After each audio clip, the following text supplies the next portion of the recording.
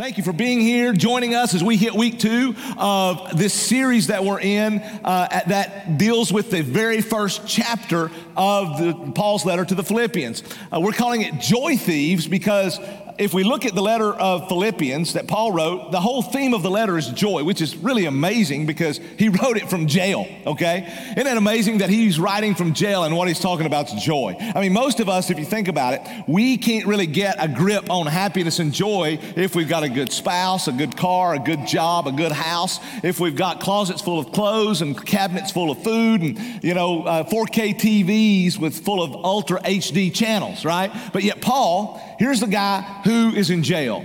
He has no wife, no kids, no grandkids as far as we know. He's got no iPhone. He's got no TV. He is eating jail food, prison food, with his head on a swivel to keep from getting shanked, and he's writing about joy. Think about that, right? I mean, obviously joy isn't in junk, it's in Jesus.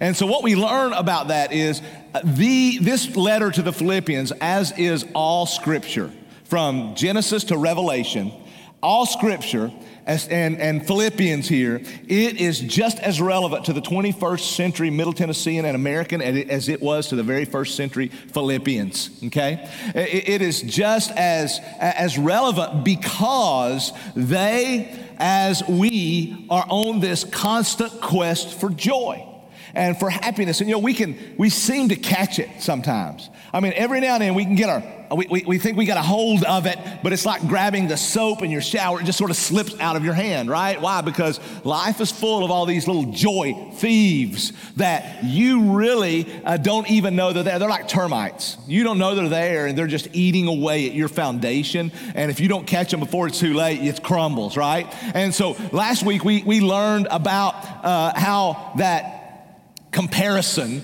is a joy thief. If you compare yourself to anyone, if you compare, if you're envious, if you're jealous, all those things, they're just going to suck the joy right out of you. They're going to steal your joy. If you are not totally surrendered to God's will. And what I mean by that is, listen, some of you are believers, and man, you want God's will, you want the things God wants, but you also really want the things you want, and sometimes they don't align. And here's the deal. The more in alignment you are with God's will and God's agenda, that's clearly outlined in His Word, His revealed will in His Word, the more aligned your life is with that, the more joy you're going to have, and the more out of a line it is, the less joy you're going to have, right? We also looked at if your identity isn't anything but Jesus, man, you're not going to have joy. You're not going to be a joyful person. I mean, if your identity isn't anything but Jesus, that is going to rob the joy from your soul, okay? Today, here's what we're going to look at. I believe that as we look at Philippians chapter 1, verses 3 through 11, Paul clearly lets us see today something that's so relevant for us, and that is that loneliness and isolation are joy thieves. Loneliness and isolation are joy thieves. And that is so relevant because we live in a lonely, lonely world, to be quite honest. We live in a lonely world. Jeremy Linneman, who is a pastor, he wrote a blog post for the Gospel Coalition recently, and basically his post was about how the church can respond to the lonely epidemic, And he in this article, in this blog post, he basically listed some headlines, and I just listed a few of them for you, but here are some headlines that are in major publications, right? For instance, the Surgeon General says there's a loneliness epidemic. That's from the Washington Post. A loneliness epidemic from the Surgeon General. Young people report more loneliness than the elderly. That's from the USA Today. Now that, I know, boggles your mind a little bit because, you're thinking, man, elderly people, maybe widows, widowers. I mean, man, they're sitting at home, maybe, and maybe their family lives far away. But young people, man, college students, millennials, man, they're out here living life up. They got all these friends. Man, according to studies, the USA Today reported that young people are more lonely than elderly. I also read a supporting article this past week that said that 20% of all millennials report to having zero friends. Do you believe that? Isn't that crazy in our world that you wouldn't think that would be the case? 20% report having zero friends. Here's another one from the Boston Globe. The biggest threat facing middle-aged men isn't smoking, it isn't obesity, it's loneliness. The biggest threat facing middle-aged men is loneliness, over smoking, over obesity. The New York Times, one of the headlines, how social isolation is killing us. And then Slate says that social isolation is killing more people than obesity. Man, obviously, we live in a lonely world. There's a lonely epidemic going on in our world. And what's crazy is we're more connected than ever, right? Think about it. You all probably have hundreds or thousands of friends on Facebook, probably hundreds or thousands of followers on Instagram. Okay? Social media. Man, you know what your buddies had for dinner last night. You know what they think about Stranger Things, right? I mean, you know, you're connected, but even though we're more connected than ever, we're lonelier than ever. Why? Because we spend more time cyber stalking friends than we do talking to friends. As a result, our friends are several, but they're superficial. Our relationships are several, but they're superficial in a very connected world, right? And so it's so bad that, and this loneliness thing, it's just so bad that another headline, the Surgeon General has said this, that loneliness has a greater effect on your mortality than smoking 15 cigarettes a day. Now think about that. There's 20 cigarettes in a pack. Smoking 3/4 of a pack of cigarettes a day is better for your mortality than loneliness. Man, this is a deep-rooted problem, and it is causing major damage, not just socially and emotionally, but also physically into the lives and souls of people in our world, including the people of this church and this community, right? And so we need to understand what's going on, and we need to understand what the answer is. Okay? Now, as we look at Scripture, here's what the Scripture says. Many people have hypothesized that, God created humanity because he was lonely.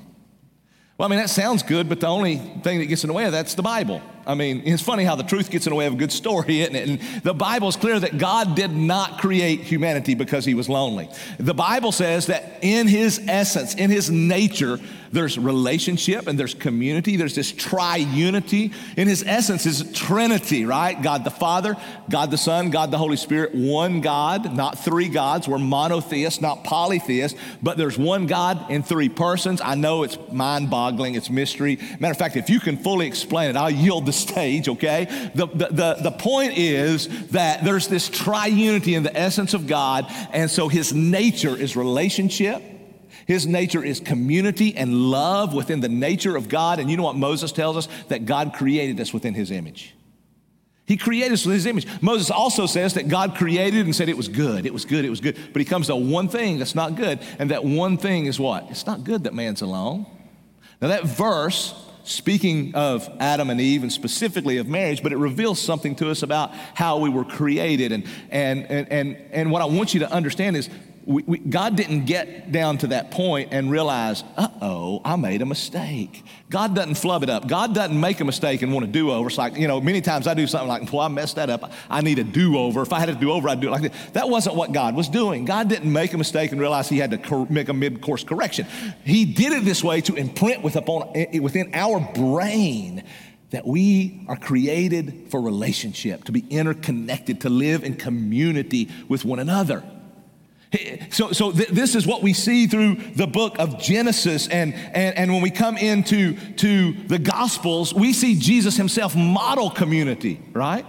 I mean, Jesus, he didn't just appear on earth. He came into the earth. He came to the earth into a family. He grew up in the community of a nuclear family, right? I mean, he lived in the community of that family. When he began his ministry at the age of 30, man, he was God. He didn't need anybody, surely, right? He didn't need anybody. He was God, but he was human. He was fully human as well. Another one of those just mind-blowing, mysteries that's awesome about our God. But being fully God and being fully human, he didn't do life and ministry by himself. He pulled 12 dudes beside him right? And he did life with them, man. They were together. They were doing life, and they were doing ministry together. And so we have this beautiful scriptural, theology of community that says, man, we're in God's image. The way he created us is to be in relationship.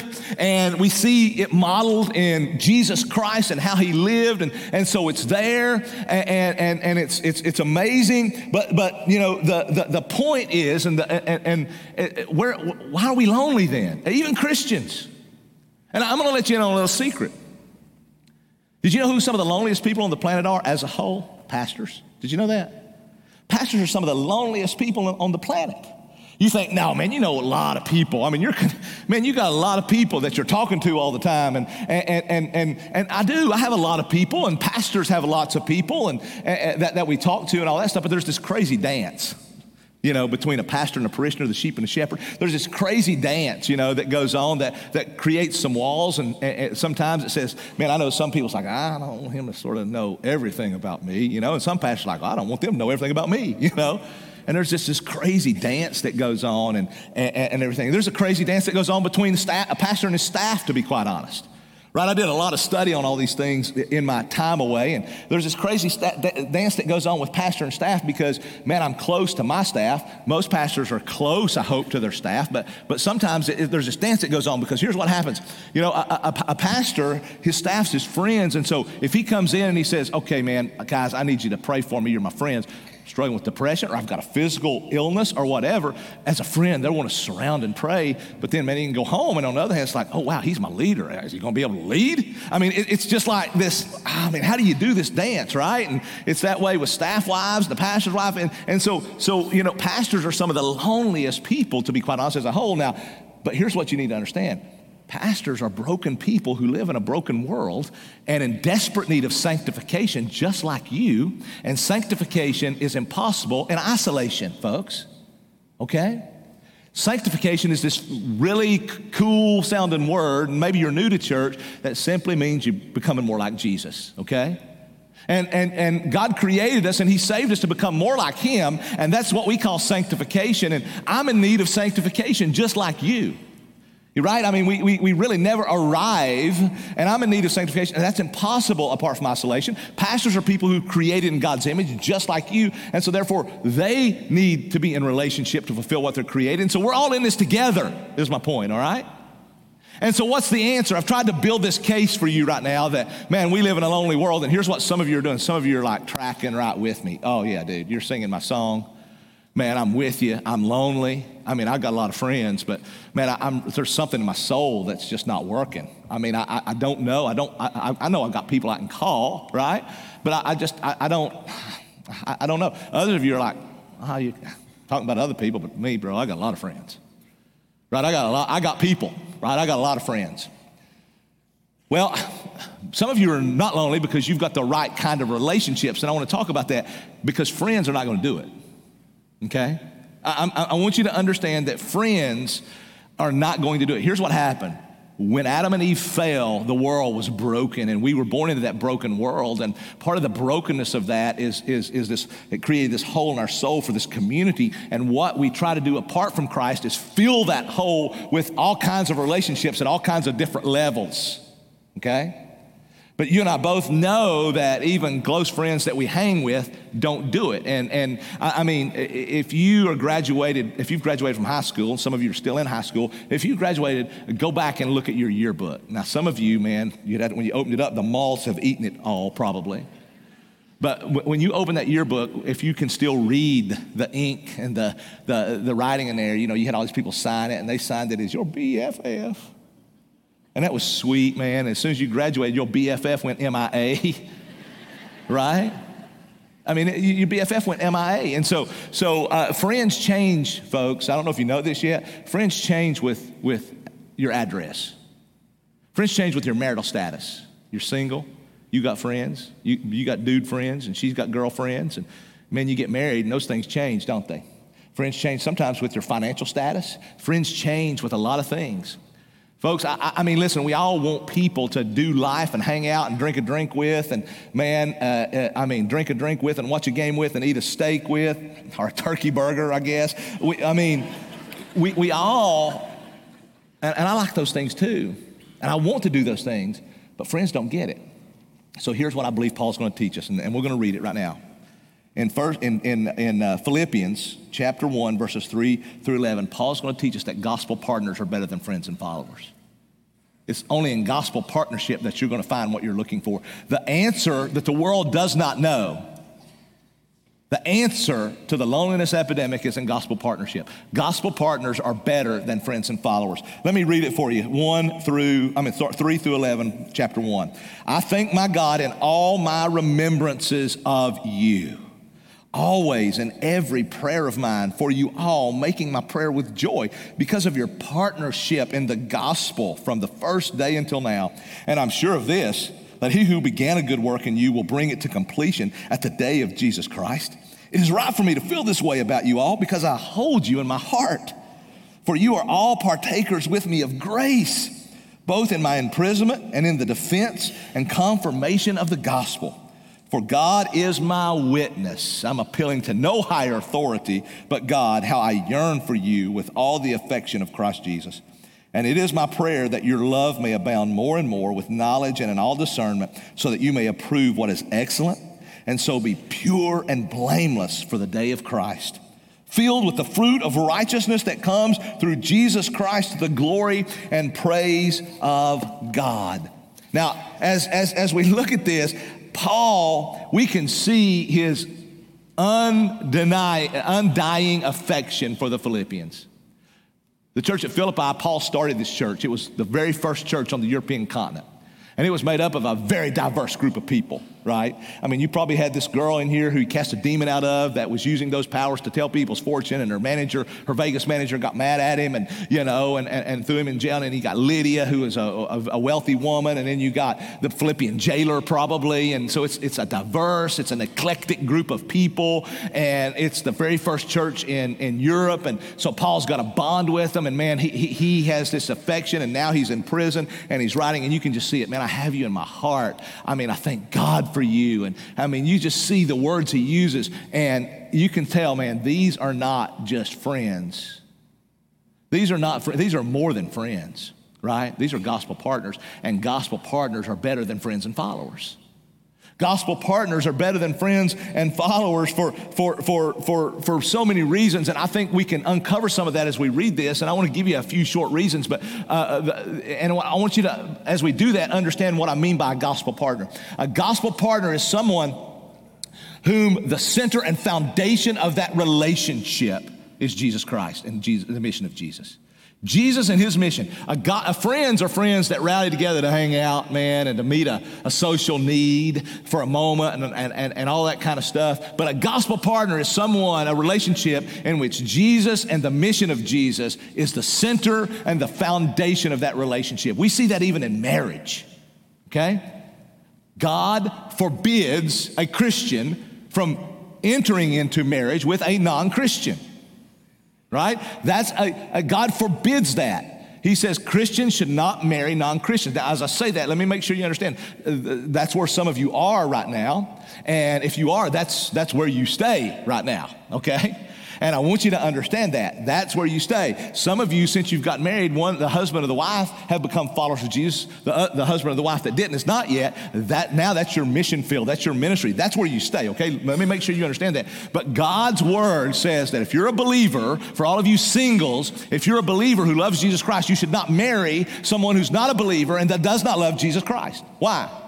Because that's not a gospel partnership. The center and foundation of that relationship is not Jesus Christ and the mission of Jesus. And when the center and foundation of that relationship is not Jesus Christ, watch out. You know what marriage is all about? Here's what marriage really is in Scripture. Marriage was created by God not just to meet my needs and to meet Amy's needs, as it does in marriage, and it's beautiful and how it does that, but that's not simply why God created to be absorbed within ourselves. God created that relationship to be a relationship that the world would look at, that people would look at and say, that's the kind of relationship that God has for his people. That's why the greatest thing I could do as a pastor is have a great marriage, to be quite honest with you.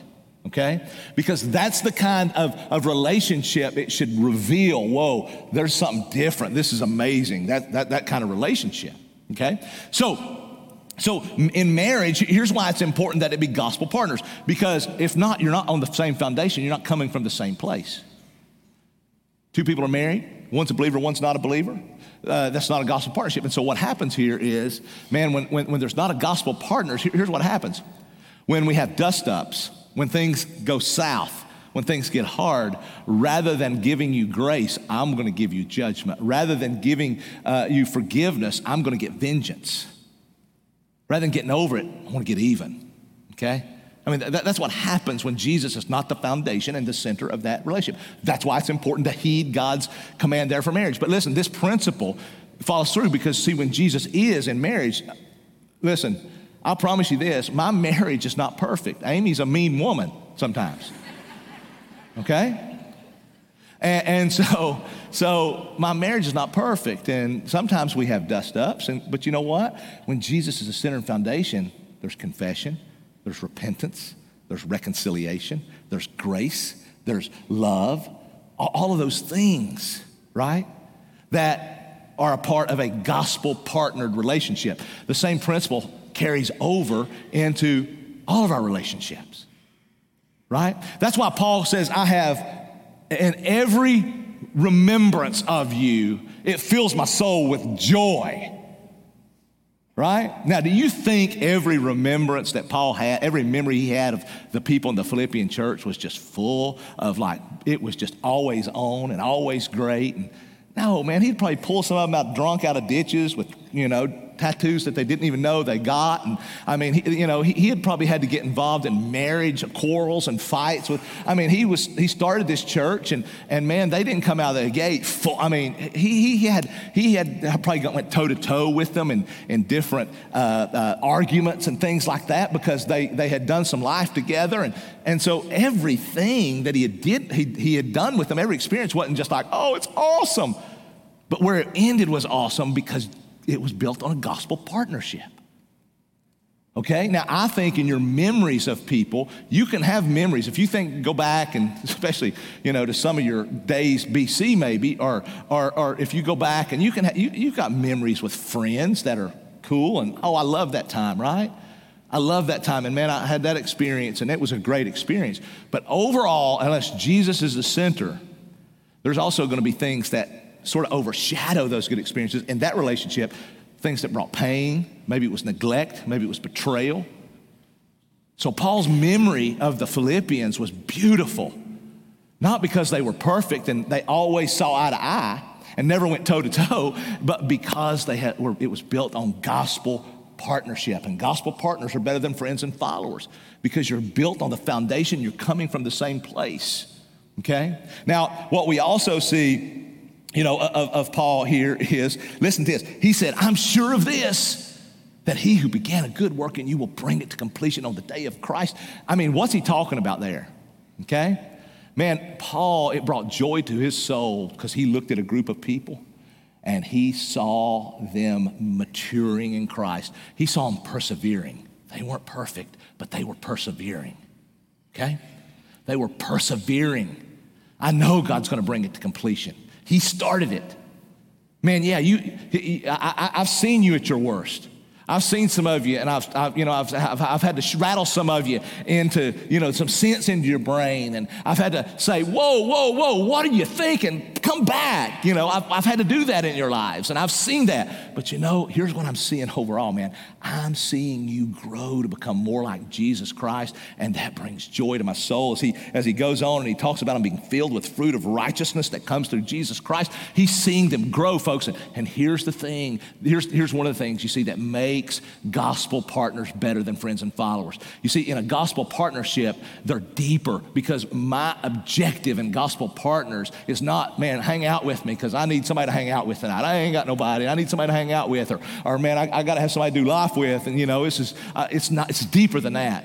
See, gospel partners, the objective is that the other person becomes like Christ. That's the objective. That's what we live for. That should be my objective in marriage, that Amy becomes more like Jesus Christ. Should be her objective for me. That should be my objective for my kids. And in my relationship with you as your pastor, that should be my objective. And in friendships, that should be your objective. I want you to become more like Jesus Christ. I'm in it with you when you're not like Jesus, because if you're in real relationship, you're going to see people when they're not like Jesus. I promise. Okay, you're going to see people, man, when they're envious. You're going to see people covet. You're going to see people, man, that's self-absorbed. I mean, you're going to see people, and those are on good days sometimes, right? I mean, you're going to see people at their work. If you're truly in life with people, okay? I've seen you in those things, but my objective is for you to become like Christ. And so I'm seeing you, and I know that, man, what used to get you angry, man, you know, how you used to respond when you got angry is changing. Bravo. Man, you used to be passionate. Your passion, what you lived for was money. It was for an address. It was for, a bank account. And now I'm seeing you use those things for the glory of God and be more concerned about the glory of God. Bravo. Man, it brings me joy to see those things, because you see, that's what a gospel partnership does. Gospel partners are better than friends and followers because our objective revolves around Jesus, not just about me and you. There's deeper calls there, right? And then Paul, he says, Paul says that I constantly pray for you. Listen, gospel partners, when you're friends, man, that's cool and everything, and man, you can throw up a prayer for a friend every now and then, right? And everything. But when you're in a gospel partnership and you're constantly praying for someone, let me tell you what it's hard to do if I'm constantly praying for you. It's hard for me to badmouth you to somebody else. Isn't it? It's hard for me to gossip about you. It's hard for me to talk about you when I'm constantly praying for you. It's hard for me to be bitter at you when I'm constantly praying for you. It's hard for me not to forgive you when I'm constantly praying for you. It's hard for me just to walk away from you when I'm constantly praying for you. And Paul, man, he was in constant prayer for these people. And man, it was this gospel partnership that was amazing. And then, man, I'm hitting the high spots of this, right? Because, I mean, it's so rich, and each one of these could be a sermon. And finally, what you see is he calls it gospel partners. I think that gospel partnership brings joy because the glue that holds it together is not whether you're scratching my back and I'm scratching yours, whether we're meeting each other's needs. The glue that holds it together is the mission of Jesus Christ. We're bound together for the mission of Jesus Christ. We're bound together for something greater. We're not just bound together for your happiness, because if I'm bound together for your happiness in a gospel partnership, in a friendship, if it's about your happiness, I'm not going to say things to you I need to say sometimes, because that'll hurt our happiness, right? But if my objective for you is to become like Jesus, and if we're about the mission of Jesus, then I'm going to say to you things that's going to help that you need to hear in order to help you to become more like Jesus and be on mission with Jesus. And so that's the glue that holds us together. We're fighting for the same things. We're on mission, and that bonds you together. Ask any soldier what fighting together, shoulder to shoulder on the battlefield. Ask any soldier that's been in battle, and you'll hear the importance, a bond of brotherhood that forms when you're fighting the same mission, right? Now, some of you are fantasy people in movies, right? And I'm not a fantasy person. I'm more, I guess, of an action. I like more action. I watch football and action. That's about it, right? And so, but some of your action and fellowship, a fantasy, and I'm saying it because, man, one of those fantasy movies out there that's really great, to be honest, the book, maybe you've read it, Fellowship of the Ring. Have you read it, Tolkien? Man, pretty sharp dude here, and he writes, and it's not just about, these elves and dwarves and all that. There's a deeper meaning to it, right?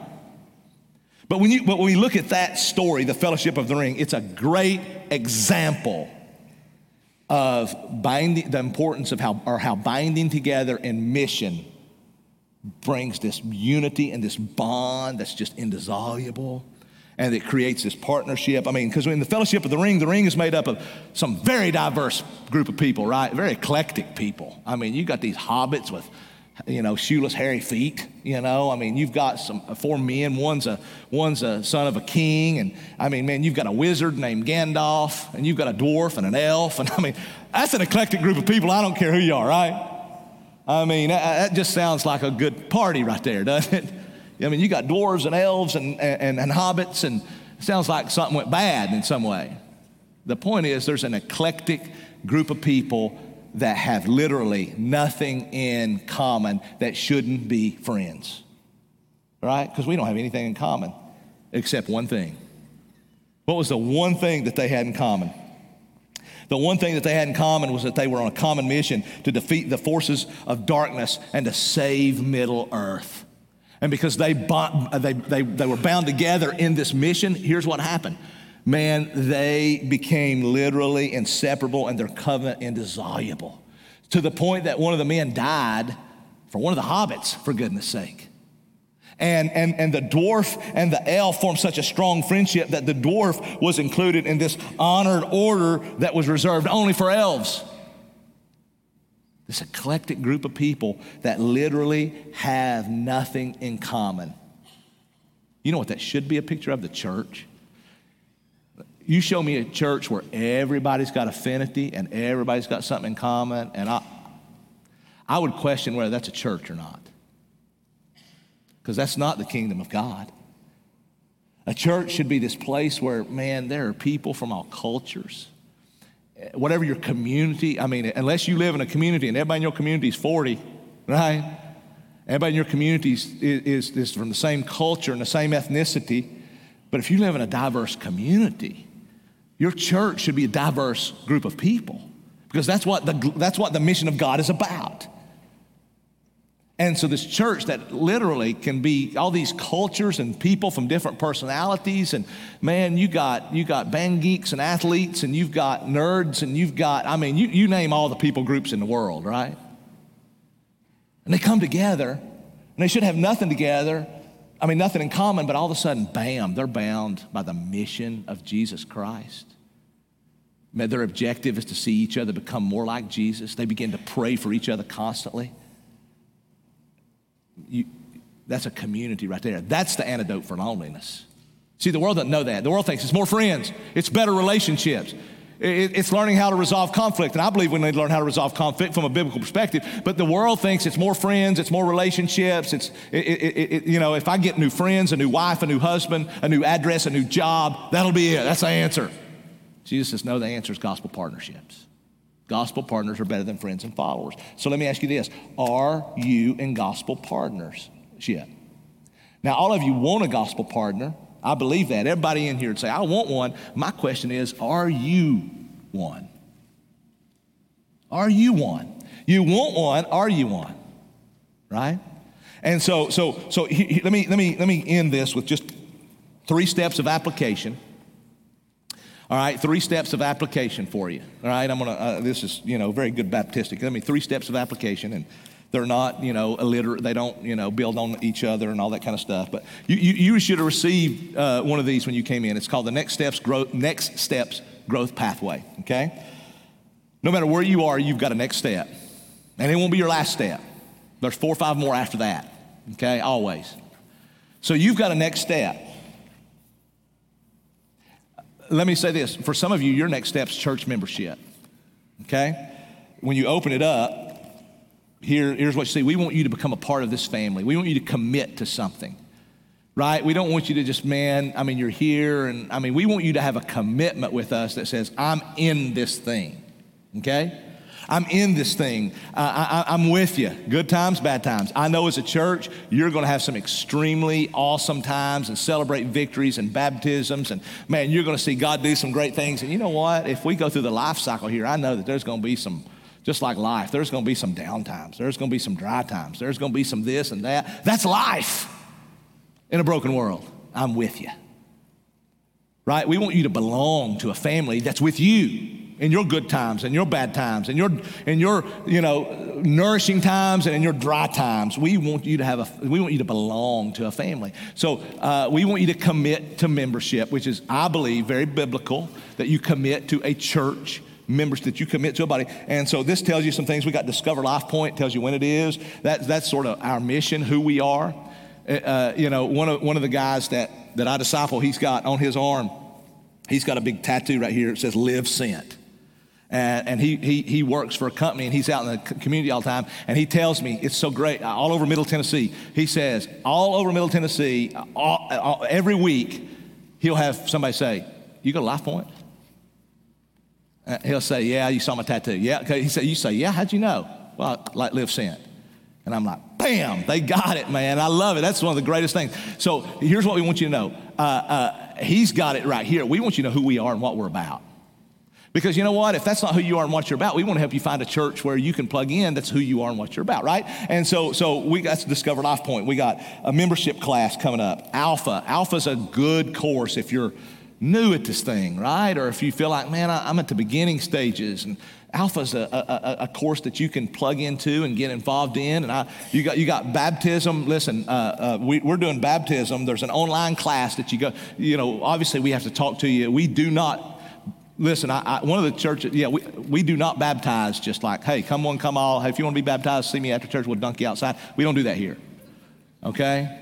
We do not do that. We want you to know who Jesus Christ is. We want to talk with you about that. You got to go through a class because we want you to know. We don't ever want you to think, I was baptized and I was saved, you know. We don't want that, all right? And so we're baptizing next week, right? And I hope you come and celebrate that with us. It's going to be a special day for me. I'm baptizing 3 of my children next week, right? And so that's going to be awesome. My last three, hopefully my last three, but my last 3 that, you know, and then now it's on to my grandkids, right? And so we're baptizing that next week. We're going to do communion today, so we're covering them. And so, but membership, belong, okay? The second,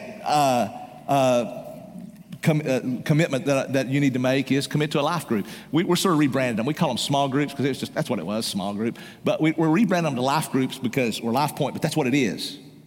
It's not a meeting on a calendar once, twice, 4 times a month. It's a group of people doing life together. And that's what and if you're not committed to one, you need to be, to a group of people. You're committed to worship, but you need to be committed to a group of people so that sanctification can become real in your life. And people can help mold and help become a part of that process and everything. And so and there's all kinds, man, you see in the mustard yellow color of that, there's all kinds of different small groups and that you can be involved in. Life groups, I'm sorry. See, I got to flip that switch in my mind. And so that, and then the third step is commit to service. Commit to service. You see, we got down in the red, I'm ready to live sent. Man, we got Surge School for Men. We got Designed to Serve. We got Sending Next Steps. Commit to service. Here's what I want you to know. When you become a part of this place, you're committing to family. And in my family, no one gets a free ride in my family. You don't become a part of my family and get to sit back and do nothing while everybody else in my family does something. If you're a part of my family, you have responsibility. And I hope if we're a part of your family, has responsibilities. You don't let your kids sit back and do nothing, I hope. Just, man, receive. You make their dinner and take it to them, and you go clean their room, and you go mow the lawn, and let them just sit in there in the air conditioning. And, man, if so, man, we need to get involved in some sanctification in your life, okay? You don't get to be a part of my family and do nothing. That's not biblical. And you don't get to be a part of the church and do nothing. That's not biblical, okay? That's not a biblical commitment to belong. You commit to this group of people. You know, you commit. And so are you serving? That's 3 ways that you can become a gospel partner that has gospel partners, that scratches this absolute lonely itch that's in your soul created from the fall. Friends won't do it. You've tried that. It's only gospel partners. Gospel partners are better than friends and followers. The very first step that some of you need to take now, I told you about 3. Let me go back. The very first step some of you need to take, if what I've said today is true, I believe it is. I come from a biblical worldview, okay? I believe the Bible teaches what I've said is true. If that begins to resonate with you, then that's the Holy Spirit resonating that in your heart, because I couldn't convince you of that, and the Holy Spirit's resonating that in your heart. Your first step is giving your life to Jesus Christ so that then you can have the foundation and center that you can bond together in gospel partnership. So your first step today is giving your life to Jesus Christ. Is he calling you? If he is, you can come and talk to us about it, okay? If he is, come back and talk to us about it. I'm going to pray, and after I pray, we're going to celebrate communion together. And when you leave here, you can go down the hallway, and there's all kind of booths set up, and those booths have some life groups. that you can go check on, right? You can go check on them and say, man, give me some information about this. Now, some of you would say, Pat, Travis, he sung way too long today, and because of the time, I got a jet. All the other church people's gonna beat me to lunch, and I'll have to wait outside and all that kind of stuff. And so you can also register online, okay? So, but you can go out down the hallway, and there's all kind of life groups there. Go check them out. You can also come back and see our staff if you want to take that first step of giving your life to Christ, or any other question you have. Come back and talk to us, okay? Let's pray together. Father, we love you. Thank you for your amazing grace. God, we know that the fall broke the world, and you created the world in the perfect condition. Adam and Eve were naked and felt no shame. God, in other words, they were completely vulnerable. They each felt safe with one another. They met each other's emotional needs, their relational needs, all those things. God, the fall broke that, we know. And God, ever since the fall, we've been trying to fill those gaps with friendships at different levels of intimacy. But God, I love friends, and I thank you for people to hang out with and watch the game with and eat chicken wings with and drink a drink. I thank you for all those kinds of things. But God, I pray that we in the crevice of our soul today would get that, Lord, the only antidote to loneliness is a gospel partner. I pray that we would look for one, but more importantly, I pray that we would be one. And I pray that, Lord, those who are here today that don't know you, Holy Spirit, only you can act upon somebody's heart. Only you can open their eyes to see and their minds to understand who you are. That is a gift from you. And I pray that today you would do so. I pray that today you would open someone's eyes and help them to come back and say, I'm understanding, and I'm taking a leap today, and I want to know Jesus. God, I pray, Lord, that you would do a mighty work in our lives, in our hearts, in our church. We love you and we praise you, and we thank you for your grace in Jesus' name.